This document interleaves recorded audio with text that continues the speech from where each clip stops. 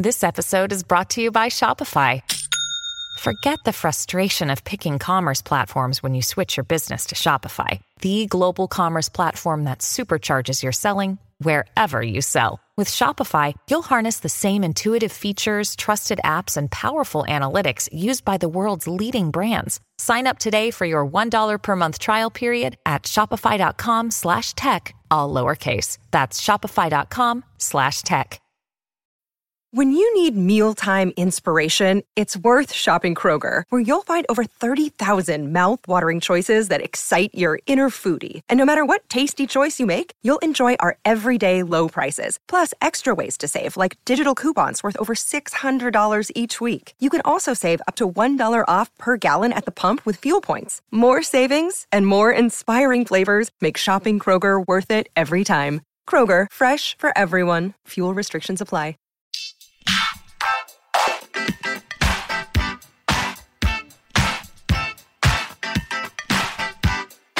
Hi, everyone, and thank you for tuning in to the 507th episode of the Hollywood Reporter's Awards Chatter podcast. I'm the host, Scott Feinberg, and my guest today is a filmmaker unlike any other, with directing credits dating back some 40 years, including 1985's Pee-wee's Big Adventure, 1988's Beetlejuice, 1989's Batman, 1990's Edward Scissorhands, 1994's Ed Wood, 2003's Big Fish, 2005's Corpse Bride, 2007's Sweeney Todd, 2012's Frankenweenie, 2014's Big Eyes, and most recently, in 2022, half of the 8 episodes that comprise the first season of Netflix's giant hit drama series, Wednesday, for which he is personally nominated for 2 Emmys, Best Directing for a Comedy Series, and, as one of the show's executive producers, Best Comedy Series.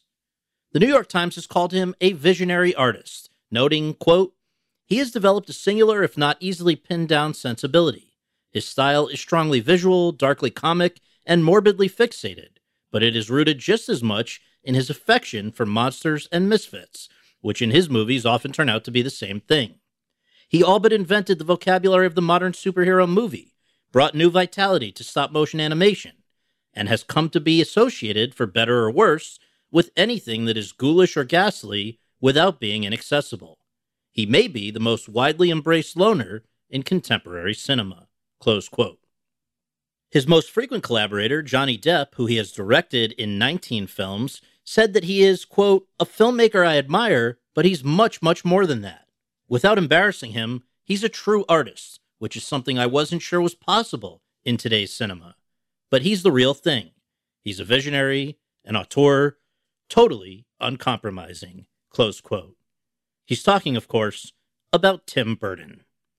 Over the course of a conversation in front of a large audience at the Burbank International Film Festival, including 2 of Burton's most celebrated and longtime collaborators, the composer Danny Elfman and the costume designer Colleen Atwood, the 65-year-old and I discussed his complicated childhood and how it led him to pursue drawing and attracted him to characters regarded by others as freaks, how he wound up working at Disney Animation and then making his feature directorial debut with a live-action film, the challenges of getting films made, even with hits under his belt, and what ultimately led him to TV for Wednesday, plus much more.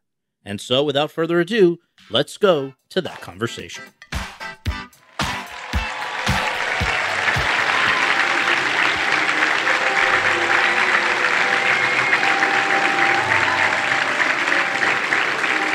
Hello, everyone, and Tim, thank you so much for doing this. Great to see you. I normally begin every episode of this podcast asking our guests where they were born and raised, which I think we have addressed, but I do want to get into it a little bit more because, you know, over the years, you have expressed that sort of what you just alluded to, that, you were very shaped by Burbank, for better or worse. There were elements that were great, elements that were complicated. Can you talk about, but one thing that you've always said is that without Burbank and without those childhood experiences, the filmmaker we know today would not exist. Yeah. So just break it down. What was I keep reading that I hate, the press has a way of sort of taking what you say and take out the nuance and subtlety and, go right to the core. But I think, and when I said whatever I said about Burbank, it had more to do with my own psychological state of mind than it did with the actual city of Burbank. You know what I mean? So, and that's a bit too complicated and psychological to go into now. But in the sense that you grow up in feeling a certain way, Burbank helped shape me because, there was my first film school was the Cornell Theater. There was this amazing theater that was torn down, I think, in the 80s. I don't know when it was, but, they would, for 50 cents, you could see a triple feature. I saw one amazing I saw War of the Gargantuas, Monster Zero, and Destroy All Monsters in one go, 50 cents. So that's where I learned my love of film, and that really. So there were some amazing places, and it was incredible. There was like 5 movie theaters in Burbank at a certain time, and then they all got sort of taken away. But for me, that place, especially that theater, was very, very special to me. And you've said that during your years in Burbank, which I think up until 12 you're living at, was it Evergreen Street? Is that what? Yeah, right down the street. Just down the street here. Then you could all walk over there after this. Yeah, we'll do a little check it out. Then you moved in with your grandmother, also in Burbank, right?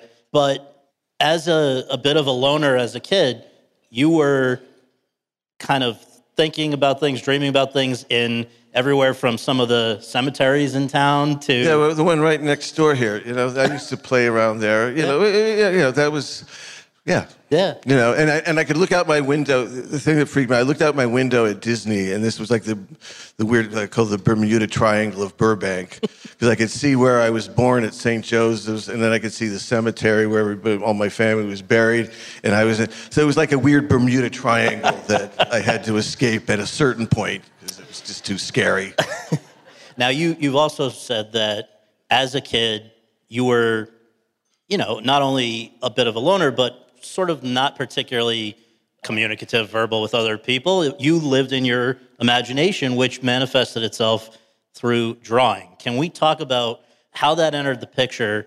And as was noted, I mean, to the extent that you were talented enough that in Burbank, your work, anti-littering art, was on the back of every garbage truck. I wanted $10, and at that time, that's probably like about $1 million now. Right.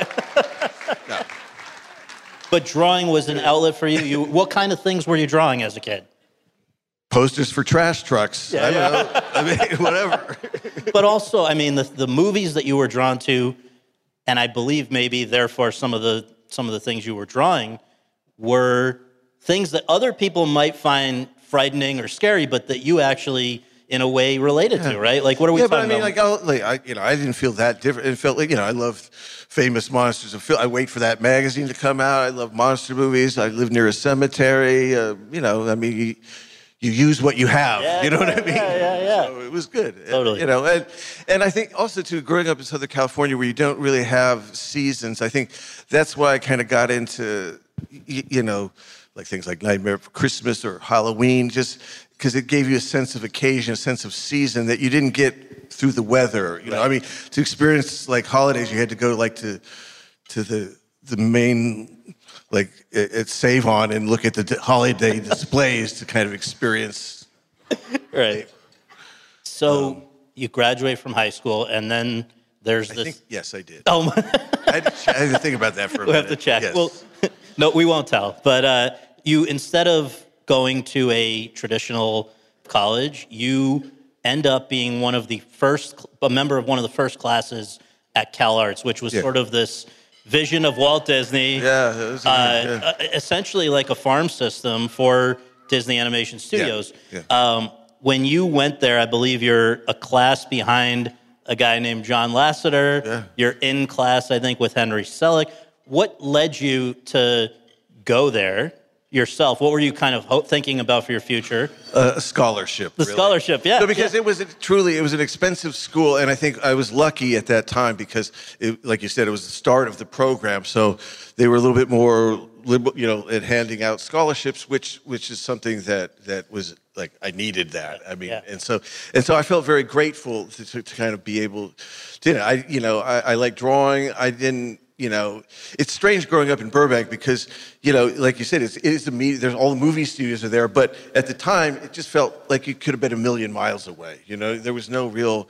The only time that you sensed that it was Hollywood really is like sometimes you go down to the park and see them shooting Laughing, or guy falling over on a tricycle, or whatever, like those old TV shows. You had a little bit of a sense that there's something happening movie-wise or TV-wise, but at that time it was very far removed in a strange way.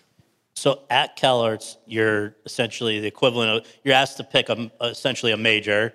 Why was yours character animation, which apparently was in a way looked down upon by some of the other people there? Why was that? Well, that's because, again, the scholarship was through that. I mean, Disney, I think what happened was that the animators they had since like Snow White, they never really sort of taught new animators. So it was really the 9 guys that were there from the beginning. Yeah. And so I think ultimately that's why the character animation program became a thing, and they were giving out more scholarships, is because it was a new program. And that was one. So your style of drawing was not necessarily what other people imagined at Disney, or it wasn't like what was going on at Disney or other places. And this was evident even while you're at CalArts. What you've talked about a day, I believe, at a farmer's market where you just sort of had an epiphany. What happened?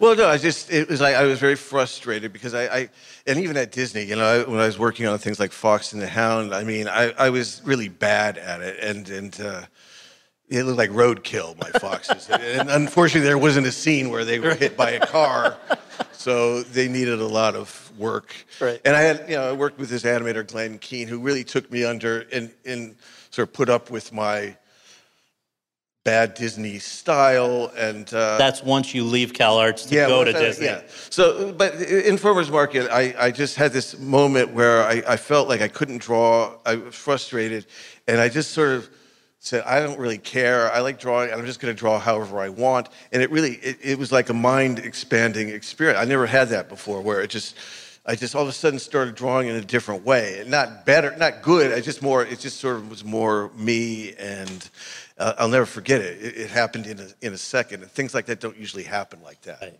So, at a certain point, you leave CalArts, I guess because a sort of silent animated short of yours caught the notice of Disney? Yeah, well, I mean, what you would do at Disney, you would do a piece of animation, you storyboard it, shoot it, edit it, do it all, and at the end of the year, Disney would come. And it was kind of like being in the Army. It's like, okay, we recruit you. They picked like a few different people to go work at Disney, and not a lot, but like 1 or 2 or 3. And I think the second or third year I got picked, and I was having financial trouble, so I decided I'll just go get a job at Disney, because I think for the character animators, I think that was sort of most of them, the goal is to work at Disney. Right. And so until they got there, and then they changed their minds. Well, that was sort of your experience, right? So you get there in '79. This is in the years sort of before Eisner and Katzenberg come in and revamp the place, and they're spending years on a project like Fox and the Hound that you mentioned, and Cauldron. Cauldron. There was like you said, from CalArts, there was an amazing group of animators.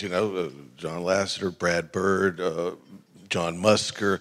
The fact is, the success that they had, starting, I think it was probably Little Mermaid, they could have had that 10, 20 years earlier, because there was this very, artistic, hungry group of talented people that were just sort of languishing away. I mean, I think it's John left to go do Pixar, and other people did, So it was a strange time at Disney when I was first there, because it was in transition for sure. And Glenn Keane, who I think might still be there, you were essentially under him, right? And you've talked about, here's the guy who's the ultimate Disney kind of pro, amazing, trying to work with you to do the Disney style. Yeah, it was great. I mean, I still have an amazing memory of what he put up with, yes.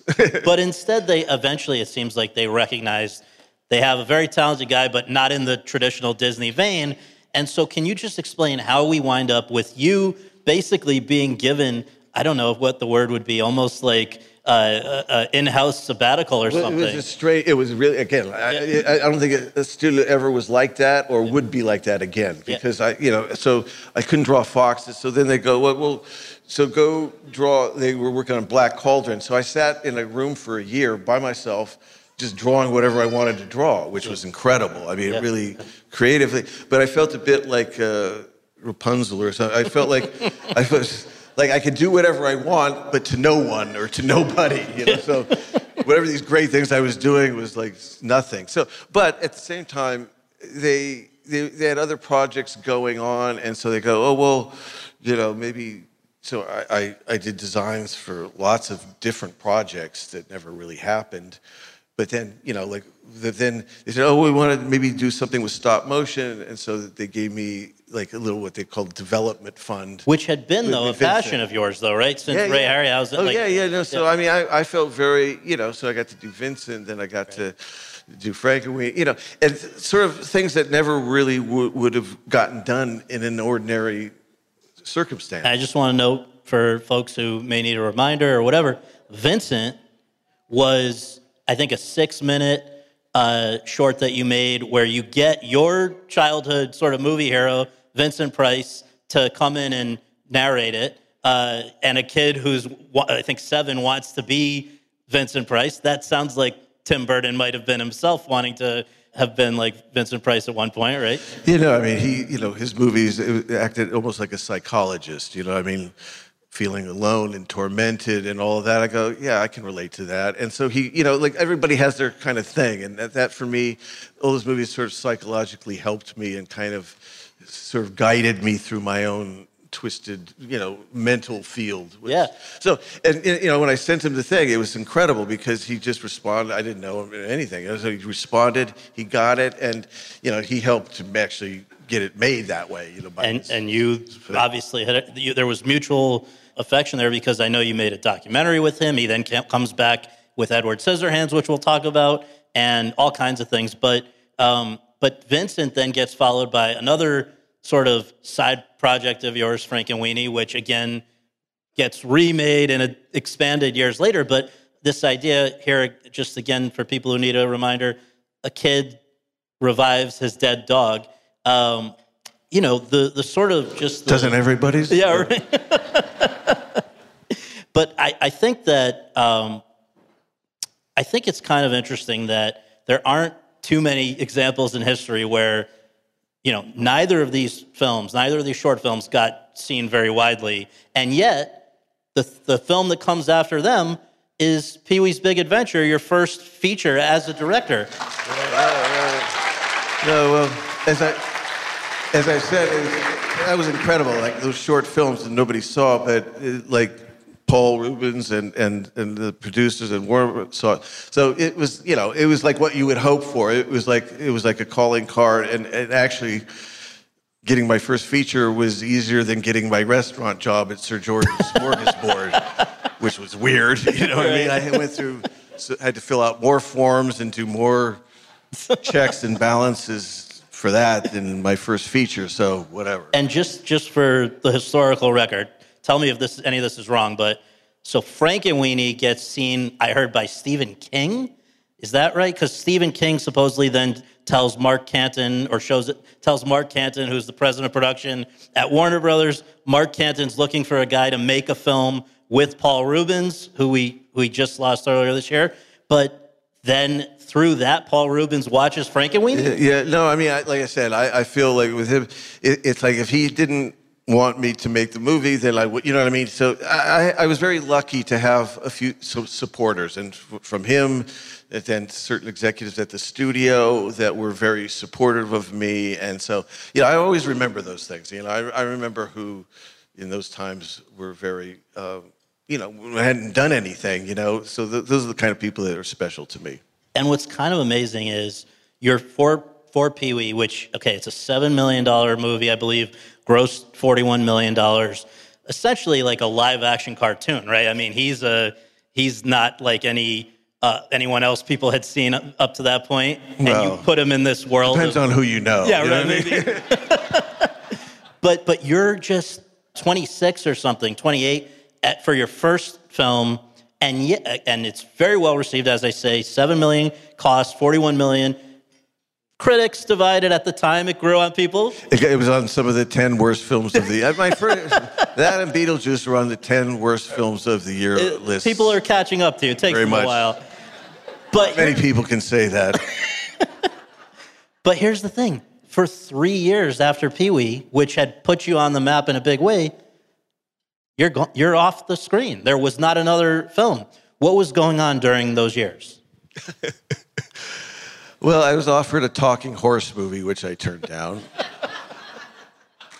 And then, I don't know. It's weird. It's hard for me to account for my time. I don't know. I mean, I was trying to do things, but I don't know. I've been quite lucky. I've been very lucky to do things, but then people are always slightly concerned about me for some reason. I don't know. I don't really know why, but so I've always had a strange relationship with Hollywood. I feel blessed and grateful and lucky, and then slightly tortured at the same time. So I don't really. So how, for the first film after Pee-wee, do we end up with Beetlejuice, which is first, but certainly not last time working with Winona Ryder, Michael Keaton, and someone who we are very fortunate to have with us today in the room, Danny Elfman, your composer. Yeah. Danny, it was weird because, I used to go see Oingo Boingo before I even knew I'd ever be making films, and always thought music was quite cinematic and like movie stuff. So, it was amazing for me to do Pee-wee's Big Adventure and to see him do Pee-wee's Big Adventure, which was kind of a new, big orchestra, all this kind of stuff. So it felt new and exciting, and seeing somebody like me on that just at a similar time doing with the same kind of weirdness. And Danny has said, quote, "The only difference between us is that Tim's hero growing up was Vincent Price. Mine was Peter Lorre." So there is a similar. No, I mean, people that like monster movies, there's a certain connection with it, But why the story Beetlejuice? Especially, it's interesting because, but for the actor strike, which came just 2 days. If it had come 2 days later, you would be done with Beetlejuice 2, which we will get hopefully sooner than later. If the strike is over, I got 2 days left. 2 days. But why? What was the root of the idea of this story about this eccentric group of folks that are at the center of Beetlejuice? I think it was like what you were saying. It's I did, Pee-wee surprised everybody. Then I I struggled to see where I was in Hollywood, and it was offered several things. But then Beetlejuice seemed like the strange. I couldn't believe that a studio wanted to do it, if you know what I mean. That's kind of why I wanted to do it, because it didn't follow any real sort of trend in a way. And so that's why I kind of liked it. And then I got to work with all these people that were, I kind of learned it on Pee-wee's Big Adventure, all people like Paul or Phil Hartman, the writer, and all these people who are good at improv. And I sort of saw that world. And then I got to work with Michael and Catherine O'Hara, people that were really good at improv. And so that excited me. And so it got into this vibe on Beetlejuice where there was a structure, but then we sort of kind of making up things as we kind of went along, which was, again, exciting to do. It did feel like an animated film in a certain way.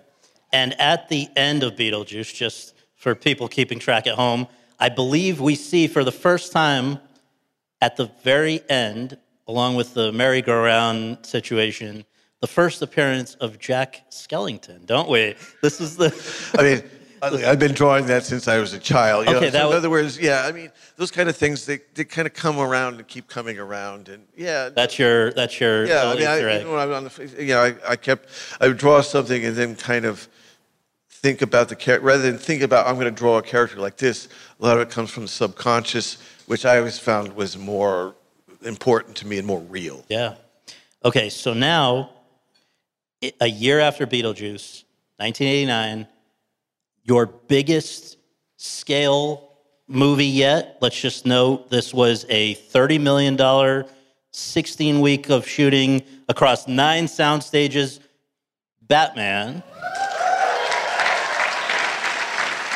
This is the first, I think, truly, dark adaptation of a comic book, which is now the only way people do it. So you were at the forefront of that. But, and you've talked about it being sort of like most of your films, having an element of that you can personally tap into. I think you're saying it's essentially actually about depression if you look at Batman in this or other things. But I guess I just wonder what your experience was on that one, to the extent that, again, first time doing action, first time working on that size, to the point where you get physically sick. Yeah. Right? Yeah. Well, it was funny because we shot in London, and they never did this before or since. We shot 6-day weeks a whole time in the winter, so I didn't see daylight for like months, and it was something I'll never do again, and they won't do again because actually it was counterproductive. So it was, it looked good on budget and on paper, but it also felt,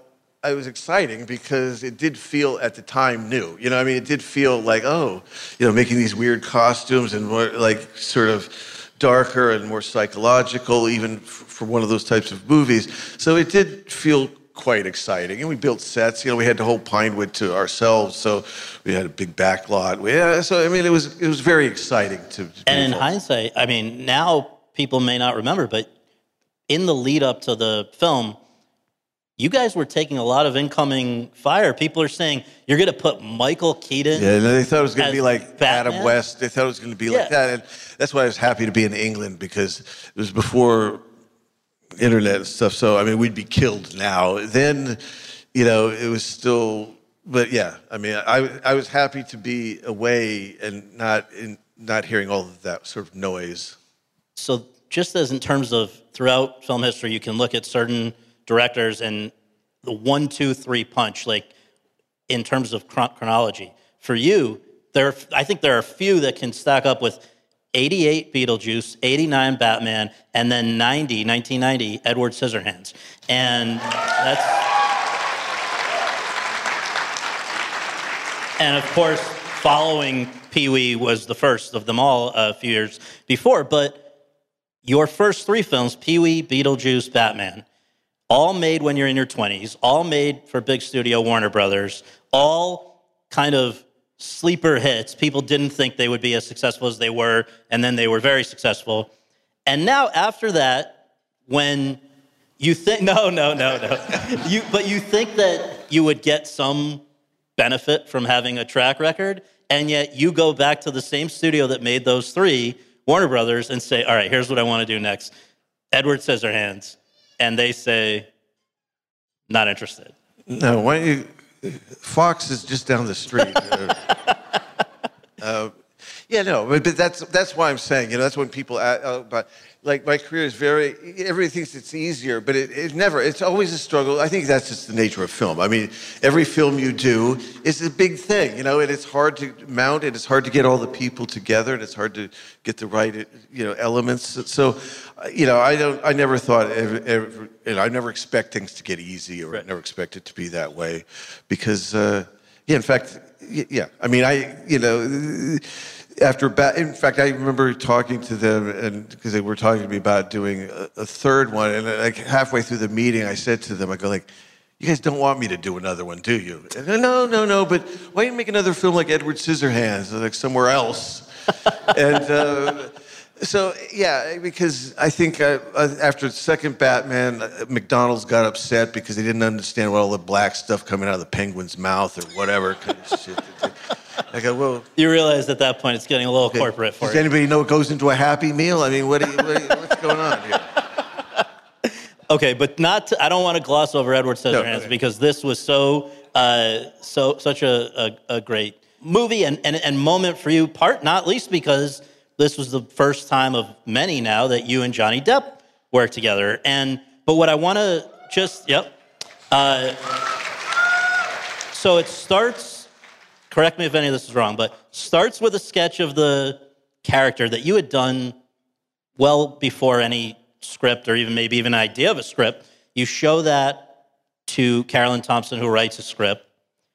And now This is a character with wild hair who dresses in black, is largely nonverbal, doesn't like and really can't touch other people, and is seen as an outsider by many in the suburb in which he resides. What possibly made you think of such a guy? A lot of free time, and honestly, that was, I grew up with monster movies and fables, but that for me, I always wanted to make something that I felt, and as a teenager, whatever, anytime, I was just somebody that if went to hug me, I would flee. I felt those things, and so in the spirit of like monster movies or fables, it's like for me, it was something that was probably the most personal, or one of the most personal things.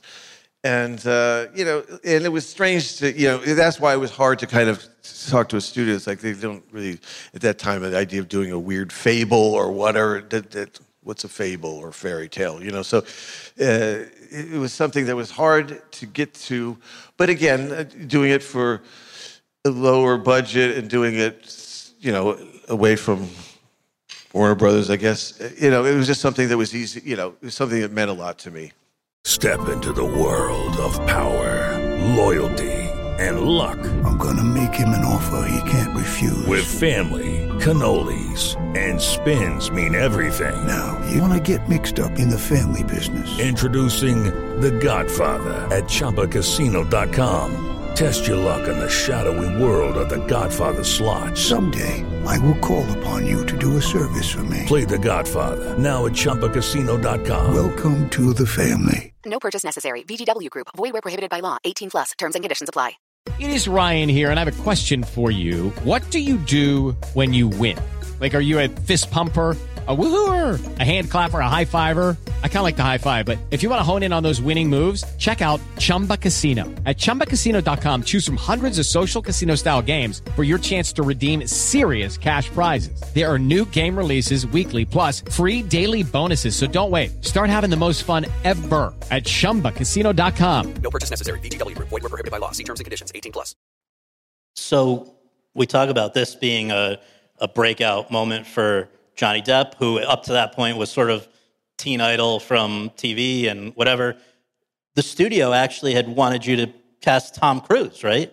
Well, I mean, they always had lists of people. I mean, they have lists of people. I don't think they do it as much anymore, but at the time, they got this, every studio had a list, whether people were right or wrong for it, So, yeah, I mean, I went through lots of periods where it took a long time for actually people to say somebody like Johnny, before, he always sort of second or third on the list until a certain time. But that happens a lot. That was very much of a Hollywood way of dealing with things. Johnny said, quote, Tim showed me several drawings of his Edward. I'd read the script, of course, but Tim's drawings said everything. I instantly fell for the character. He made his way into my body. I was traumatized by Tim's drawings.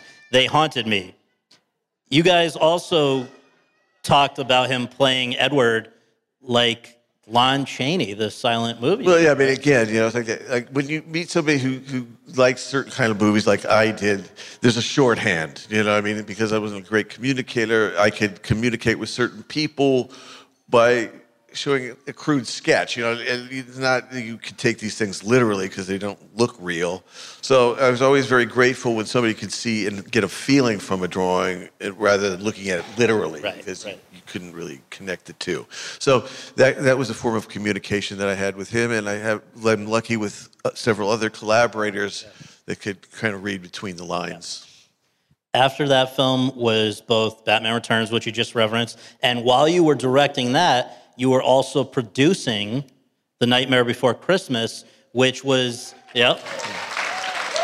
another one that I think, in a way, goes back to your days at Disney, right? That was a long, I mean, and when I first designed it, it was 10 years before we actually got the production going. So it was something that I held out because I went to lots of different publishers to make it a children's book, and then I went to people who said, "We'll make it a TV show or TV." But I always held out for the stop motion because that was one of the reasons I wanted to do it. growing up with Ray Harryhausen and certain stop motion things, like even the Rudolph the Red-Nosed Reindeer. I loved it. So that was always part of what it needed to be. So I resisted other forms of doing it, other forms of animation to sort of wait for the right time. And then your old CalArts classmate, Henry Selick. Yeah, no, he'd been doing some stop motion. Stop motion was not a big deal. I mean, things like the Aardman Studio, but it was a sort of a dying art, and so. Luckily, it's a very special kind of person that does stop motion. It's different than other forms. I mean, every form is great, but that was something that was very, very beautiful. And it takes a certain kind of patience, a certain kind of fun, artistry, a certain kind of, I don't know, there's something really beautiful about the tactile nature of it. So, it wouldn't have made it unless we could do it in stop motion. That was. And we'll note that you championed that with. Okay, so you produced also later on James and the Giant Peach, co-directed and produced Corpse Bride, and produced Nine. So stop motion has been a running thing. Yeah, no, like I said, the first movie I ever saw was like Jason the Argonauts, the Catalina Theater. And I'll never forget. The feeling of that, and once you get hooked by that, that's why people that love stop motion, it stays with you. Totally. It's a beautiful form.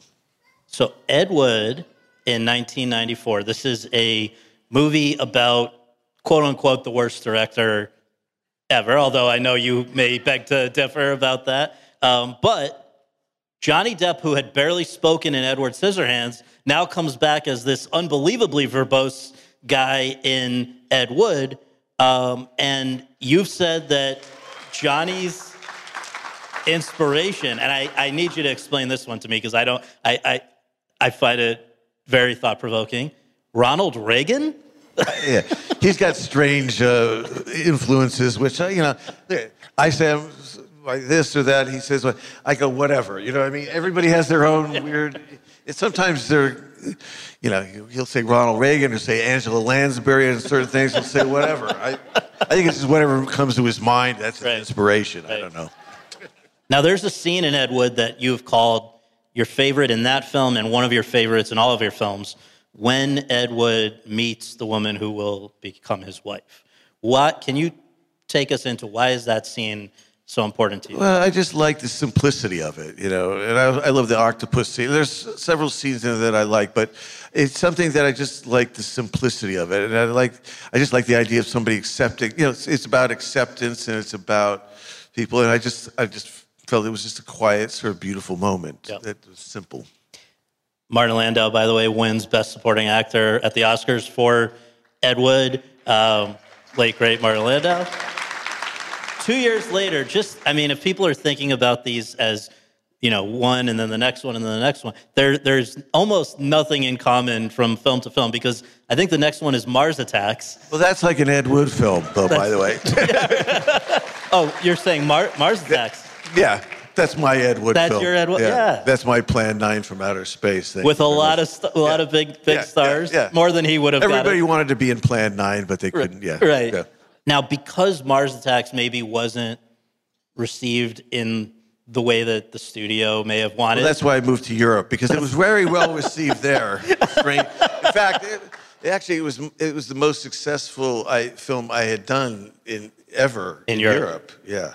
But back here, was that the cause of why? Because you had been planning to do Superman and spent a lot of time prepping about a year. Yeah. Was that, do you think, derailed because of Mars Attacks? Yeah, sure. And was that was upsetting? Well, no, because also too, I got the green light for Batman.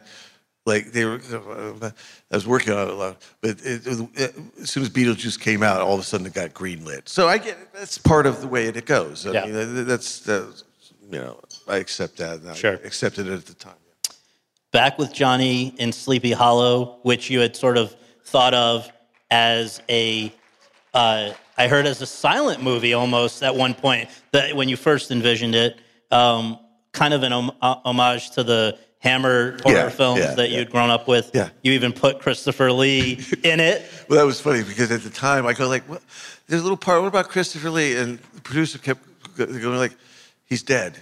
And I go, I didn't hear he died. No, he's dead. He's dead. And then many years later, I saw him and he goes, hey, it's funny, that dead guy, he went on to do 3 Star Wars and 4 Lord of the Rings. Pretty good for a dead guy. Not bad. Planet of the Apes, 2 years after that. This was the first revisitation of it. Now, you're making a face, but hold on. I don't make faces. Other people make faces. This is 2001. You're remaking, for the first Planet of the Apes since in years, right? Charlton Heston even makes a cameo. This is where you meet Helena Bonham Carter, right? Beginning of a collaboration there. Rick Baker makeup. A lot going for it, but then also the challenge of, like, sort of, it sounds like what you ran into with Batman, where you sign on to a project and the budget is not necessarily locked and the script has to change. And talk about what it's like. I don't think you were any lesser of a director on that than you were on your others. No. I think if I were to analyze it, which I don't really go back and do too much, but what I would say about that is that it was a strange thing. You're right. There was budget problems. There was this and that. And the thing is, I think it was a transition in terms of effects. It's like the things that they're doing now, where it's all digital, and they're doing amazing things with it. But the reason I got interested was I love the old school of it. I love the idea of makeup and actors pretending to be apes. I mean, to me that was funny and interesting. Yeah. But it wasn't really, I think what they would have really liked is what they ended up doing next, which is kind of, great digital animation and redefining it that way, which I get. So it was. I think it was at an awkward time, and I mean, there was lots of things I loved. I loved the people. I loved the cast. I was amazed by them going through all this makeup. It was an incredible experience, and I, it was difficult, but I enjoyed it. And like I said, I met a lot of great people. 20 years ago, almost exactly, was Big Fish, which is another movie that people love.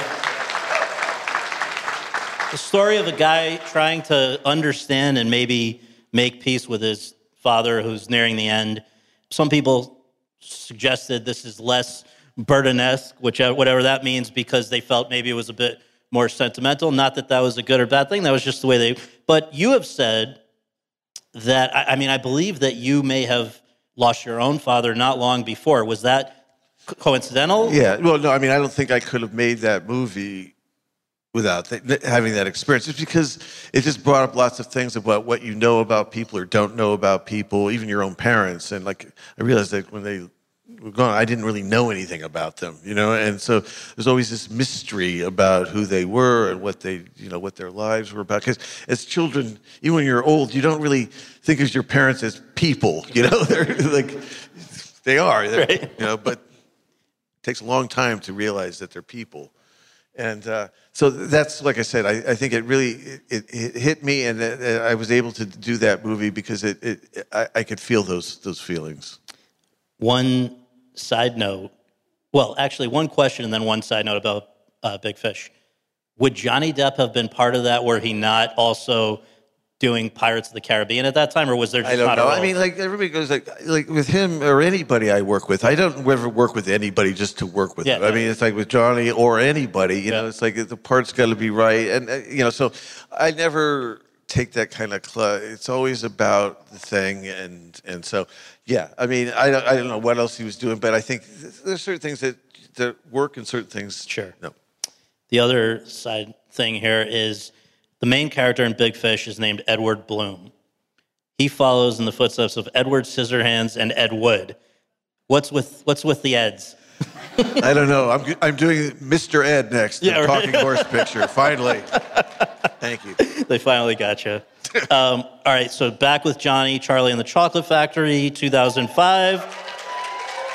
The same year that you do Corpse Bride and get nominated for an Oscar for the first time. I don't know what took them so long, but that was both 2005, 2007, back with Johnny again with Sweeney Todd. Now, I don't know how many people went into that one thinking, okay, so Johnny Depp's going to be singing, Tim Burton's going to want to do a Stephen Sondheim adaptation, but yet this was something that had been percolating in your mind for decades, right? Well, I loved it. I mean, I didn't. You know, it was the only music I remember ever seeing that I loved. You know, and when I saw it on stage, and so I never really had a desire. And it was scary because Stephen Sondheim. I mean, I'll never forget showing it to him, and I was terrified. But he was very positive about it, and that meant a lot to me because it's quite complicated. And, what he did was quite incredible. So it was a strange thing, but it was beautiful. I loved doing it. I mean, again, it was, even though it was music, it was that was truly like making a silent film, having music on the set, and it was. You had like an 80-piece orchestra. Yeah, right? It was great. It was beautiful. Back with Johnny again for Alice in Wonderland 2010, which only made $1 billion. That's not a bad. Not bad for a movie that the critics hated, but yeah, right. But you said that you had sort of a complex experience with that one because I think in terms of you had not really worked with VFX in that way previously, right? Where Yeah, but even that, we didn't do a technique. We didn't do like motion capture. It was really a mixture. It was like making let's make their eyes bigger. Let's make her head bigger. Let's do this and that. So it was really probably the most complicated film because there was not one way in fact, hardly any of the characters were together. It was the strangest movie I ever made. No previs or anything either, right? So you don't really know. No, didn't do any of that. Crazy. I will note. Couldn't do that now. No, I'd be long. We also have to acknowledge, I would like to acknowledge, that with us tonight is a 4-time Oscar winner who won one of her Oscars for the costumes of that film, Colleen Atwood. Oh, yeah. So that's great to have her. Yeah. Congratulations. Yeah. Another one of your repeat collaborators. No. And to be fair, I don't see great costumes. I wouldn't be wearing any clothes without her. Do you remember what was the first film that you guys did together? Scissorhands. So this goes back to 1990. Wow. 2012, Dark Shadows, again with Johnny. And in a way, I wonder if a bit of you wouldn't have been thinking about this at the time, but was it for sort of practical purposes, a bit of a test run for what you ended up doing with Wednesday, where you're working off of existing material, but putting your own spin on it? I mean, I don't know. I didn't think of it that way, but yeah, I mean, I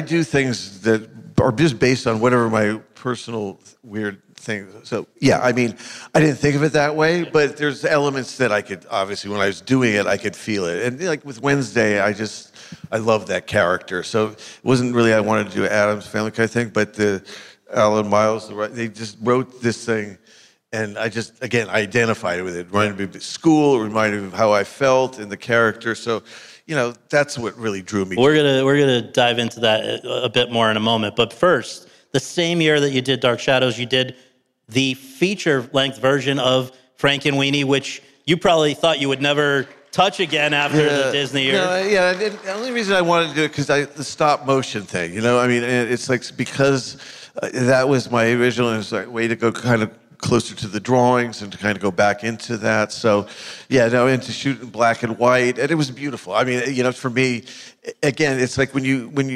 if you ever visited a stop motion set, it's the most exciting because it's like you build a whole set, and it's like it's like when I was a kid playing with toys. Yeah, whole world. It's great. 2014, Big Eyes, back with the screenwriters of Ed Wood, Scott Alexander and Larry Karaszewski. Another biopic, this time, though, focusing on a female, Margaret Keane, the artist. And I have to wonder, were you a Margaret Keane fan even before this? Because you have always had sort of big eyes at the center of your... Well, film. I was like a kid, like everybody else, and was terrified of those things, very peaceful living room, like Big Brother, like these things, I mean, yeah. It's like, so it was very suburban, and like, I don't know when Burbank, that art was very much a part of my growing up in existence. So I think it was something that I was fascinated by art and fascinated by what people liked and how strangely, like, disturbing they were. So yeah, it fit into my... That's great. Okay, so 2016, Miss Peregrine's Home for Peculiar Children. 2019, Dumbo. The full circle moment of you being the guy who Disney comes back to after all the history there, for a live action version of that. And then it's time to now go more into your most recent and Emmy-nominated work on Wednesday, which is one of the biggest hits in the history of Netflix, which has had some pretty largely heavily viewed shows. This is right up there with like the Squid Games and stuff like that. It's incredible how many people tuned in. Now, you had not done television in decades. What convinced you that this was something to go back to it for?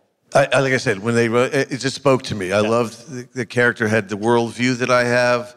It was like reminding me of how I felt in school, how I feel about psychiatry, authority, everything. So, for me, it was just like I said. It felt like they had written it for me, and so it was.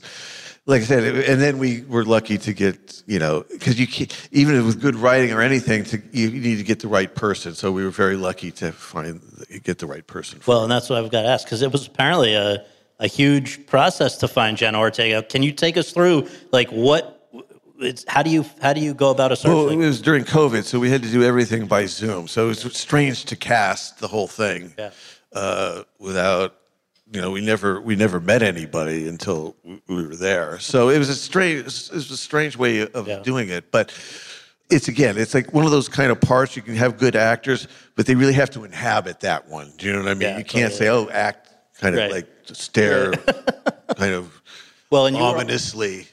I understand you also were resistant to the idea of, bringing in more CGI than was necessary. So we've got Thing, which you were saying, let's do it with the real person. No, absolutely, because that's part of it. And we got a guy, who's like the Dustin Hoffman of hands. He's like wouldn't come out of his trailer and all that kind of shit. It's like, all right, just bring your hand out. You can stay in there, whatever. But.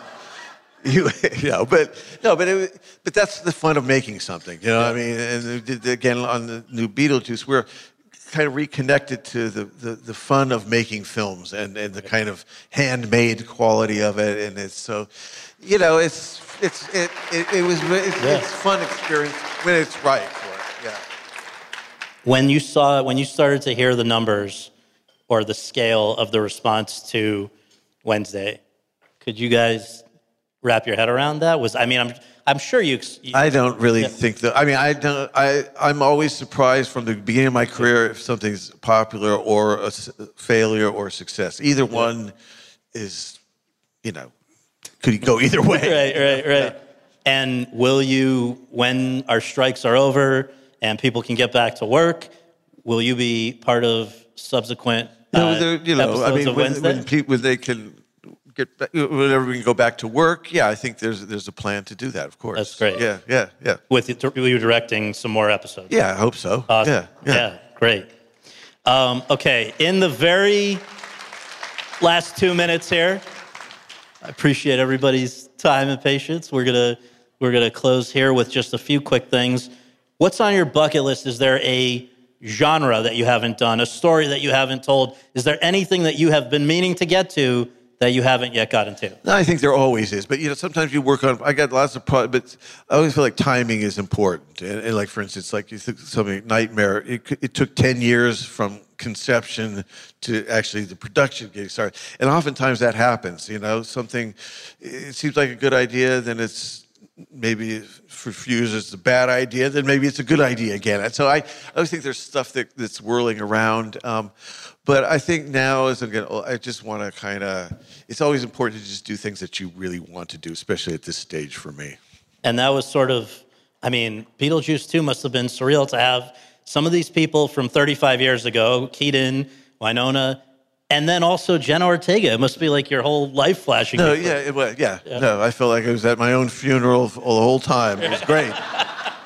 No, it was really nice, and it was very special. Because like I said, it felt like it was very, very emotional. Yeah. Yes. I'm sure that 35 years ago, you imagined that not only would you be making a sequel in 2020 2024, but there would also be a musical version of Beetlejuice from which a United States congressman would be kicked out. I'm sure you have predicted that one. I wasn't even invited, so I don't know. Whatever. Lastly, I know, as you said, you don't often think back on what you've done over these years, but now that we forced you to do that, can you describe are you able to sort of step back and look at it objectively and say, this is pretty amazing how much has been packed in and what's been accomplished? Well, it is strange when I'm just driving here, just driving down Hollywood Way near Victory where I grew up. And so it is very, very strange and amazing to be here. Yeah. And then that kind of makes you think about something where... And being back in Burbank. Yeah. No, it's... The Marriott's changed since I was a child. Well, Tim Burton, thank you so much and congratulations. Thank you for having me. Thank you so much. Thank you.